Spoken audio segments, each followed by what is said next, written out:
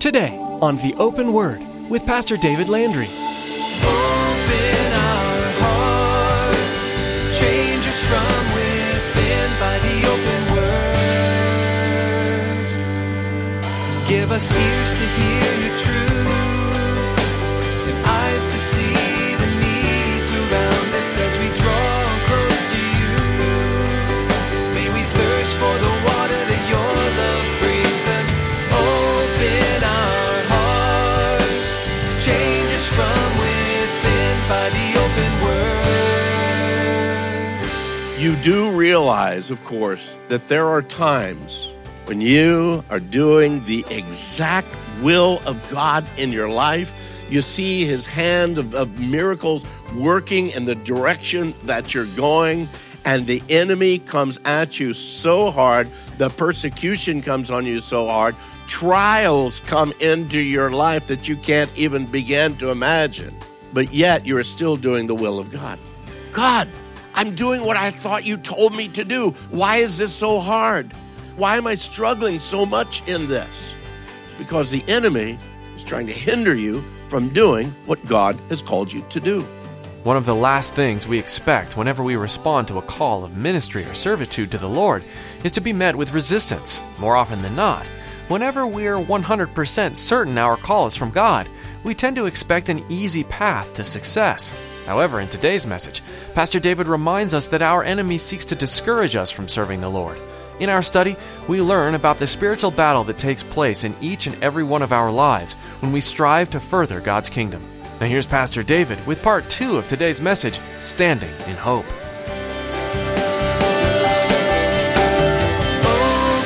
our hearts, change us from within by the open word.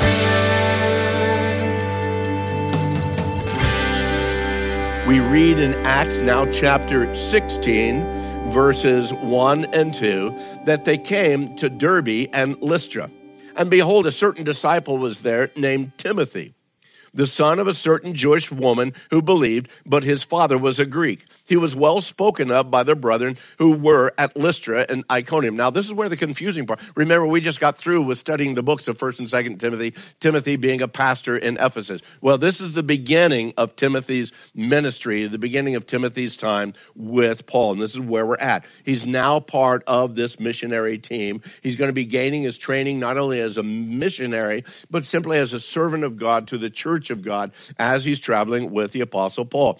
Verse 5 tells us that the churches were strengthened, they were blessed, and they were encouraged as this ministry team ministered to them along the route. It was during this time that Paul and the ministry team, they desired to go north into the Asia Minor area, to go up into the province of Bithynia. But in some way, the Holy Spirit did not permit them. It's at this point that I'm reminded of Proverbs 16:9, that it's in his heart, a man plans his course, but the Lord determines his steps. So here's the first lesson for today I want you to hold on to. How many times do we find ourselves beating our heads against the door, trying to get through, when in reality it's God who's closed the door, desiring that we go a different route? I'm certain that at that particular time, Paul didn't understand all that was going on. He was a godly man seeking to, again, follow the Lord's direction in his life. And it said that he tried to go north, that there was a certain effort that he had to go north, to do the right thing, to, again, proclaim the message of the hope of the gospel to the Gentiles up in that area. Paul was doing a godly and a right thing, but God said, no, I don't want you going there. I tell people one of the reasons why you have a pastor with a very high forehead, from hitting my head against that wall so many times, where God says, no, I don't want you to go. But it looks so good, Lord. It looks like the right thing. And he's saying, no, we don't know how the Holy Spirit hindered him. But the Holy Spirit hindered him and kept him from going up there. So now, instead of ministering in Asia, they actually traveled all the way through Asia. They arrived at the port city of Troas, and it's here that the Lord gave Paul a clear understanding of where he was to go with the gospel. Look down in verse 9. and a vision appeared to Paul in the night. A man of Macedonia stood and pleaded with him, saying, "Come over to Macedonia and help us." Now, after he had seen the vision, immediately he sought to go to Macedonia, concluding that the Lord had called us to preach the gospel to them. Paul and the ministry team, they now set sail again to the province of Macedonia. After going through a couple of other small cities, they arrived at Philippi. Philippi was a major city of Macedonia at that time. It was a Roman colony. And here they stayed for several days. And again, if you've read the book of Acts, you're reminded of the meeting, the woman Lydia, sharing the gospel with her, baptizing her and her whole household. We see a great move of God going on. That's found in chapter 16, verses 11 through 15. Well, during that time, there in Philippi, a demon-possessed girl started following behind Paul and Silas and the team. And down in verse 17, we read that she begins proclaiming out, "These men are the servants of the Most High God, who proclaim to us the way of salvation." And this she did for many days. Paul didn't need a PR team. Particularly a demon-possessed PR team, if you know what I mean. And here this woman just continued this and continued this. I love what it says there in the second half of verse 18. But Paul was greatly annoyed. You can be spiritual and be annoyed at the same time. Paul was greatly annoyed, and he turned and said to the Spirit, "I command you in the name of Jesus Christ to come out of her." And he came out of her that very hour. Well, that was great for the young woman. Man, the demons were gone. But you know what? For the guys that owned her or controlled her, suddenly that was a pretty big economic hit for them. And so, because they used to gain money or make money off of this woman, I don't know what it was, maybe telling fortunes or some other thing, we don't know. But because now they weren't able to do that, they trumped up charges against Paul and Silas and the team. And Paul and Silas, they were arrested, they were beaten, and thrown in prison. Second lesson this morning, I want you to understand.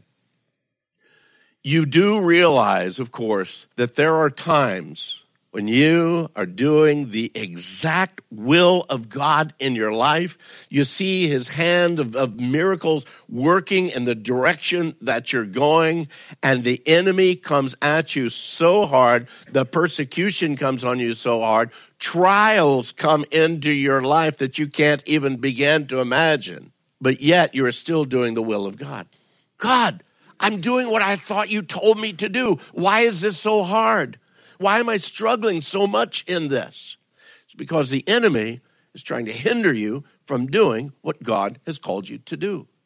Just because it's smooth sailing, folks, doesn't mean that that's the exact way that God wants you to go. As a matter of fact, as we look at this, we find out almost just the opposite. The rest of Acts 16 tells us that Paul and Silas, they went into the prison, and yet they continued to praise God even as the other prisoners were listening. Lesson number 3. The unbelieving world around you does listen and does watch how you and I respond to the difficulties in our lives. You might think they don't hear when I try to share with them the gospel. They don't hear when I try to share with them the hope that's within me. But you know what? They are hearing and they are listening and they are watching your life. And how you respond to the difficulties of your life makes a big difference in how they respond to the wooing and to the call of God in their life. Are they going to hear and see us praise God even in the times of darkness? Or will they simply hear and see us curse the darkness as we allow the circumstances surround and control us? Well, at midnight, during this time of praise and worship, the Lord brought about an earthquake that opened up the prisoners' doors, released all of their chains, and yet all of the men stayed right where they were. The prison guard understood what was going on. He started to take out his sword and kill himself. Paul cries out from the depths of the prison, says, "No, don't do that. We are all here." Now, here is where the powerful part comes in. Look down in verse 29. It says that then the jailer called for a light. He ran in and fell down trembling before Paul and Silas. And he brought them out and said, "Sirs, what must I do to be saved? Why was that there? Because Paul and Silas responded to the circumstances that they were in, not by moaning and groaning and cursing the darkness, but by giving praise and worship to God, even in the midst of the chains, even in the midst of the difficulty and the trial that they were going in. They continued to praise God, and that made such a powerful impact on that jailer's life that he comes running to them.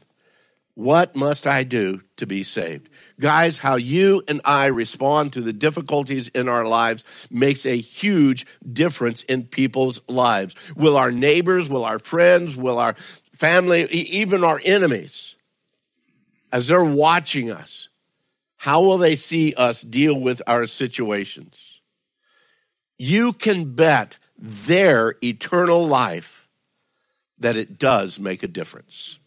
How you and I respond to the difficulties of our lives. After they were released from prison, the city magistrates requested, okay, we release you guys. Would you mind leaving?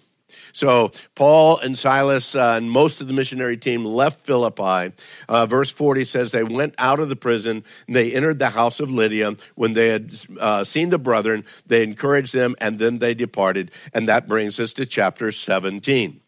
Now, as Paul and the others head out of Philippi, verse 1 says, when they had passed through Amphipolis and Apollonia, they came to Thessalonica. You were wondering if we were ever going to get to Thessalonica, right? Okay, they're now in Thessalonica. And there was a synagogue there of the Jews. And when Paul, as his custom was, went into them for 3 Sabbaths, he reasoned with them from the scriptures, explaining and demonstrating that Christ had to suffer and rise again from the dead, saying, this Jesus whom I preach to you is the Christ. Well, here we are. We're in Thessalonica. Well, better yet, Paul and the ministry team, they're in Thessalonica. The reason I took such a circuitous route to get there is to help you to understand a couple of things. Just what we seen already. Number one, if we are willing, God will direct our paths and lives for his glory. Lean not on your own understanding, but in all your ways acknowledge the Lord, and he will direct your paths. The second thing that hopefully you've seen, sometimes even as we're doing his will, our lives can face some really traumatic events, even when we're doing the right thing. Thirdly, how we respond to these events and these situations will be a witness to the world around us. Even if they don't listen to the gospel as we speak it, they will listen to the gospel as we live it out during the trauma of our lives. It's one thing to be a Christian when everything is wonderful, but are you truly a Christian when all hell breaks loose against you? Remember, God is still in charge. Another note, another lesson. 2018. Brand new year. It can be a year that God uses you powerfully as a way to demonstrate his glory, his majesty, his grace, his mercy. He can show that through your life to those that know you. But in order for that to happen in your life, you might have to go through some difficulties. So my question to you this morning is, are you willing to be used for his glory, or do you want to remain comfortable? There is a difference. If you're going to be used for his glory, there's going to be a lot of times you're not going to be comfortable. And if all you want to be is comfortable in your life, then there's a lot of times you're not going to be used for his glory. You cannot have one without the other. You see, being used by God means that you're no longer in control. But here's a news flash, gang. You were not in control to begin with, okay?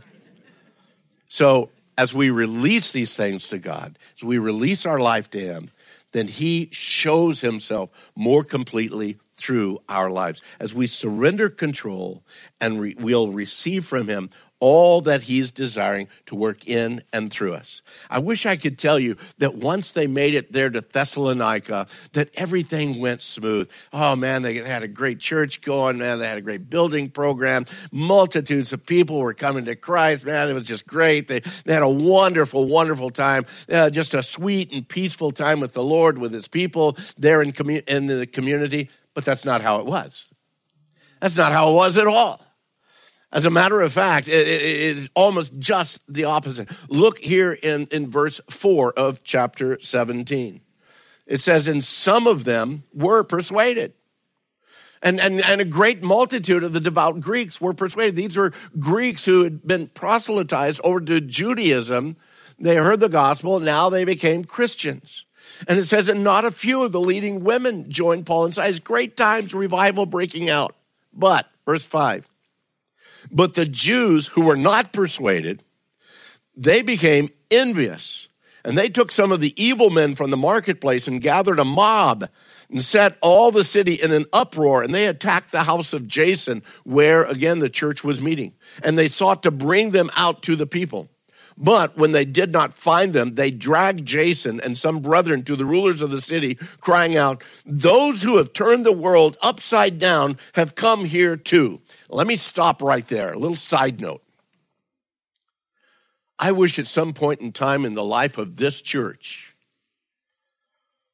that the people of this community would say, those people that go to Calvary Chapel of Casa Grande, they are messing up our community. We've had more bars closed. We've had less incidences of this or that because of those people there at Calvary Chapel of Casa Grande. Wouldn't that be a dynamic witness and testimony to Christ? That lives would really be changed in our community, be not turned upside down, but literally turned right side up. Well, they had Jason with them, and there in verse 7, they're saying that Jason has been harboring them. And these are all acting contrary to the decrees of Caesar, saying that there's another king, this Jesus. And they troubled the crowd and the rulers of the city when they heard these things. And so when they had taken security from Jason and the rest, they let them go. Well, Paul, aren't you glad you came to Thessalonica? Nice, easy place to begin a ministry, to begin a work of God. Well, verse 10 tells us that the brethren immediately sent Paul and Silas away by night to Berea. Berea was just a short distance from Thessalonica. But when they arrived, here's Paul again. He went right to the synagogue of the Jews. One last thing I want you to see this morning. Even as Paul faced persecution, he didn't allow it to cause him to stop what he knew God was directing him to do in his life, to minister that hope of the gospel to the community, to the Jews first, then also to the Gentiles. A church had been birthed there in Thessalonica, but only through great tribulation and conflict. Paul was able to minister that hope to the believers in Thessalonica for only about 3 weeks, a little over 3 weeks. For 3 weeks, he was in the synagogue. Then they moved to Jason's house, only there probably for a very, very short time. Short period of time that he was there. And then he and Silas had to slip away by night. And then they traveled on to Berea, but was there actually only for a short time until the non-believing Jews from Thessalonica, they heard that they were down in Berea, and they came and they started more troubles there in Berea. After only being in Berea for a short time, he went on down then to Athens. You know the story of him preaching there to the philosophical folks there on Athens Hill. From there, he went on down to Corinth. He was actually able to spend 1.5 years ministering in Corinth, encouraging and growing the church there. But while he was in Corinth, that's actually where he wrote the book of Galatians and the book of 1 Thessalonians. Both 1 Thessalonians and 2 Thessalonians. As a matter of fact, most theologians understand that 1 Thessalonians and 2 Thessalonians, they were written pretty close together. And when we get into the books over these next few weeks, we're going to see a lot of the similarities that are there. I share all of this with you, again, just to help you realize. It was only a matter of months, not even weeks, since Paul had that Macedonian call, that vision there in Troas, that he then went on over, began ministering there in Macedonia. He was there only a few weeks in Thessalonica. He began a church. He began to leave. Finally, from there he left, coming down all the way to Corinth. The letter that he writes to the Thessalonians is filled with some memories of his time with them there, but there's no real major doctrinal issues, no particular stands against false doctrines in the book of 1 Thessalonians, other than the major focus, again, on the reality of the second coming of Christ. Some had come in and said, oh, Jesus has already returned.